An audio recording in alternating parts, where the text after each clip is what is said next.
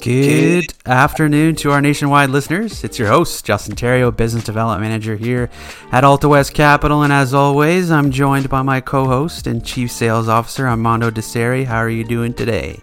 Very good, Justin. How about you? Oh, not too bad. It's a Monday, a little bit dreary out there, but we got an exciting episode on the way. So we are live with episode 7. Today we bring you a conversation with one of Alta West's longtime partners. We share a vision for helping to get people into homes, and over the past several years we have fostered this relationship. So our next guest is Stuart McAllister, CEO of Shelter Canada. Thanks for joining us today, Stuart. How are you doing? I'm really good, Justin. Thanks for having me. Awesome. Well, we always like to start off with a little bit of an origin story. So why don't you tell us a little bit about Shelter Canada, what you guys do, and how did you initially get involved? Well, good question. I live in a country. I live in El Salvador. El Salvador is a small country in Central America that's prone to natural disasters. And actually, out of one of those disasters, a major earthquake in 2001, a response came from a group of churches in Canada to head down and help in the way that they could, and that was building homes. I got connected with Shelter in 2007, coming down on teams just like that, and something changed in me being down here in El Salvador, and it caused me to reflect on who I am as a person and what I was doing in my life, and had a number of conversations with my wife about this. We had 4 babies at that time as well. And we decided to pack up our things and move to El Salvador. And so we've been living here for the last 12 years now, and working with Shelter and building homes for people that are living in terrible conditions in the small country. Wow, that's quite the journey. Now, obviously, being with Shelter for that much time, I'm sure there's probably some unique experiences that you've encountered along the way. Well, no question. I think, living in a completely different culture, having to learn language and culture and how to interact. And I mean, we came down here, we knew nothing. We knew nothing. I had maybe a handful of words in Spanish or something to try to get by. And we just came here to be and to see how we could help. We put our kids into local school. So they're all fluent in Spanish now as well. And we just began to interact with the people here in this. We live in a small city called San Vicente, which is pretty much dead center of the country, and maybe about 50,000 people in this small town.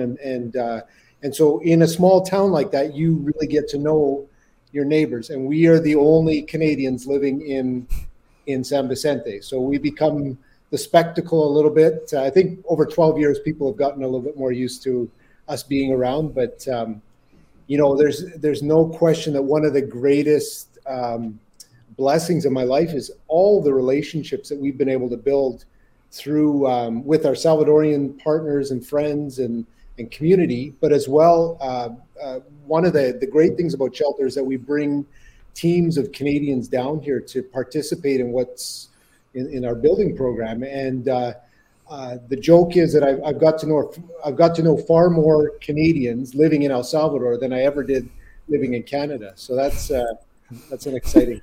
That's awesome, and I can't even imagine picking up and moving. Like, I can't even get my family to consider moving to a different city, let alone a different country, and learn a different language. So God bless. That's just amazing.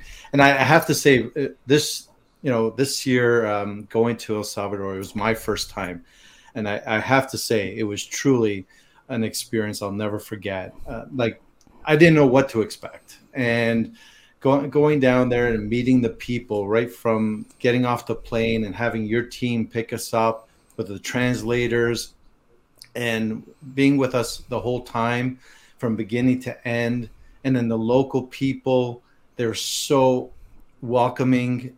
Even the guys helping us, doing the construction, they were all fantastic. It was truly a great experience. And I have, kudos to you and your team that you've put together. They've done a fantastic job. So God bless it. Well done. But I have to ask you, how many groups have you partnered with Shelter to build these homes? Well, like I say, it's been a little over 20 years of partnership with Canadian teams. So there's hundreds of teams that come down. Before the pandemic, we had 32 teams that came down that year prior to the pandemic, and then everything just kind of shut down. And we were actually under military lockdown for about 90 days here in El Salvador. We had one family member had the opportunity to leave the house once a week to go buy groceries, and that was it. Wow. So things got pretty cozy here with all our kids. But as we went through that, there was an opportunity for us to just close up shop, maybe move back to Canada. I don't know. There's a number of different options, I think, in that sense. But we really took that time to reevaluate what we were doing as an organization, kind of doubling down in a lot of ways on how we were going to serve the people of El Salvador. And we've come through the pandemic, and we've actually grown. Our staff team has grown. Our reach in the country has grown. Canadians are slowly getting back into the groove of things. But one of the wonderful things about, and you speak to our team, we've got very capable Salvadorians that partner along with the families in the community in the building project, and they're the ones that are evaluating families to receive homes, and then they're working with our teams of Canadians that come down, and so it really is amazing how all those pieces kind of get connected together and form something really beautiful, I think. Absolutely, it is, and I've never built a home, and being out there and helping digging holes and trenches and so forth, it was great, and I even learned how to make pupusas. Pupusas. Thank you. I can't even pronounce it. Pupusas, but I knew how to make them now. Actually, awesome. I made them when I came home, so that was awesome. That was great. Can you tell us a little bit other interesting facts about the growth of Shelter Canada over the years? I know you have a certain goal, and you can tell us where you're at now in that goal. Yeah, you bet. So we had our last team of 2022 just fly home on Sunday. So we've got a little bit of a break here before the new year, and we put a house number on each one of the houses we built. So we put on sticker number 4,619 in last week, which is incredible. I mean, that translates into probably close to 20,000 people, Salvadorians, that have been directly impacted by the work we're doing. And that's not even to mention, the 45 staff members that we have that are, working full time in many different functions, or doesn't speak to the thousands of Canadians that have participated over the years. This year alone, we had 200 Canadians come down and build. They built 250 houses with those 200 Canadians, but we also built another 150 houses just with our Salvadorian team here as well. And so as we roll out of the pandemic, as we're starting to get some momentum going again, we're excited for the future because we feel that there's been some big goals laid on our hearts as an organization, and we actually, by the end of 2027, our 5-year goal is to build our 10,000th home by that time. So that means we basically have to double what we have done in 20 years in the next 5 years. Wow. But what's amazing is we can start to see the steps that we need to take to get there, and so next year, it's 100% growth. We're going from 400 houses this year to 800 houses next year. And we're not all 100% sure how we're going to get there, but we're confident we're going to get there. And our team is rallying around that and setting plans for that to happen. So it's pretty exciting to be part of something like that, something that's just, really just life-changing, no question. Oh, for sure, that 100, and that's a huge goal. But I'm pretty sure with you and the team, I think you will achieve it. And one of the things that was interesting when I was talking, we met with you, is the allocation of the donations. Right now, what is that on every dollar? How much actually goes to the building and versus the administrative side? Because it seems like it's the reverse from other charities. We've always tried to keep our administration costs low, and I mean that's there's always some administration needed, especially as we're working in a legal way in both El Salvador and in Canada. There's need for accounting and legal and compliance and all those kinds of things. But we have kept for the last number of years, we've kept our administration costs in the 8 to 9% range of every dollar that we get. The materials we buy accounts for almost 60% of our spending budget. So that's that we try to get as much money as we can to the families that are going to be blessed by these homes. Wow, and that's amazing, because that's the flip side of a lot of charities, because normally it's other charities that are 90%, probably 95% administrative, and the rest goes to the actual recipients. Am I correct in saying that? Well, I think there are some probably like that. It's hard for me to speak to other organizations, I guess, but we try to keep it in that way. We don't have a huge overhead. We don't have a Canadian staff. All of our teams that come down are volunteers, but we do have a full-time Salvadorian staff that is, working through all the operational components. Yeah, no, it's just from some of the charities that been involved with in the past, and I can tell you that percentage is flipped over. So kudos to you and the team to get as much money out to the recipients. That's awesome. So tell me, how can people get involved? How can we? I know you've built out a nice platform and 3 different basic prongs that they can get involved. Can you just shed some light on that? Yeah, well, I'd encourage everyone to check us out on our website, shelterhelps.com. It gives you some brief information about some of the different programs we have and some of those different ways to get involved. But in a few words, we do have 3 kind of major programs that we run, because we want as many people to be able to get involved in what we're doing as possible. So I would say our entry level, or kind of the most basic way that you can help, is by donating, and we have a program called Shelter Ignite, and we believe that we want to ignite that passion in people for what's going on in El Salvador. It's a monthly donor program. You can give as much or as little as you want. All that money goes towards building houses with our Salvadorian staff for families that are in the communities that we're working in. A step up from there would be our Shelter Nexus program, which is actually something we developed out of COVID, out of the pandemic, a way to keep connected.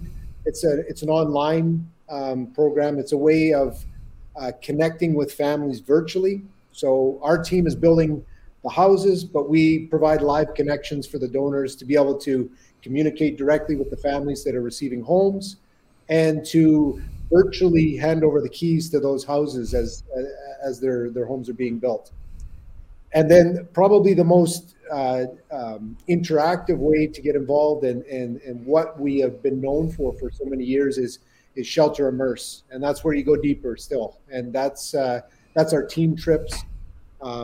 Canadians or Americans flying down for a week at a time to come in alongside a community and build homes for a number of families in that community. Each team raises the funds for the houses that they will build, and pays their flights and a small cost for operations in country. And you get to come down. But I mean, as you say, Armando, it's life-changing. There's no question about it. And I think if you spoke to many of the hundreds of people that have come down over the years, their life has been impacted, because we believe that not everybody is called to live in El Salvador, but each of us lives in a community.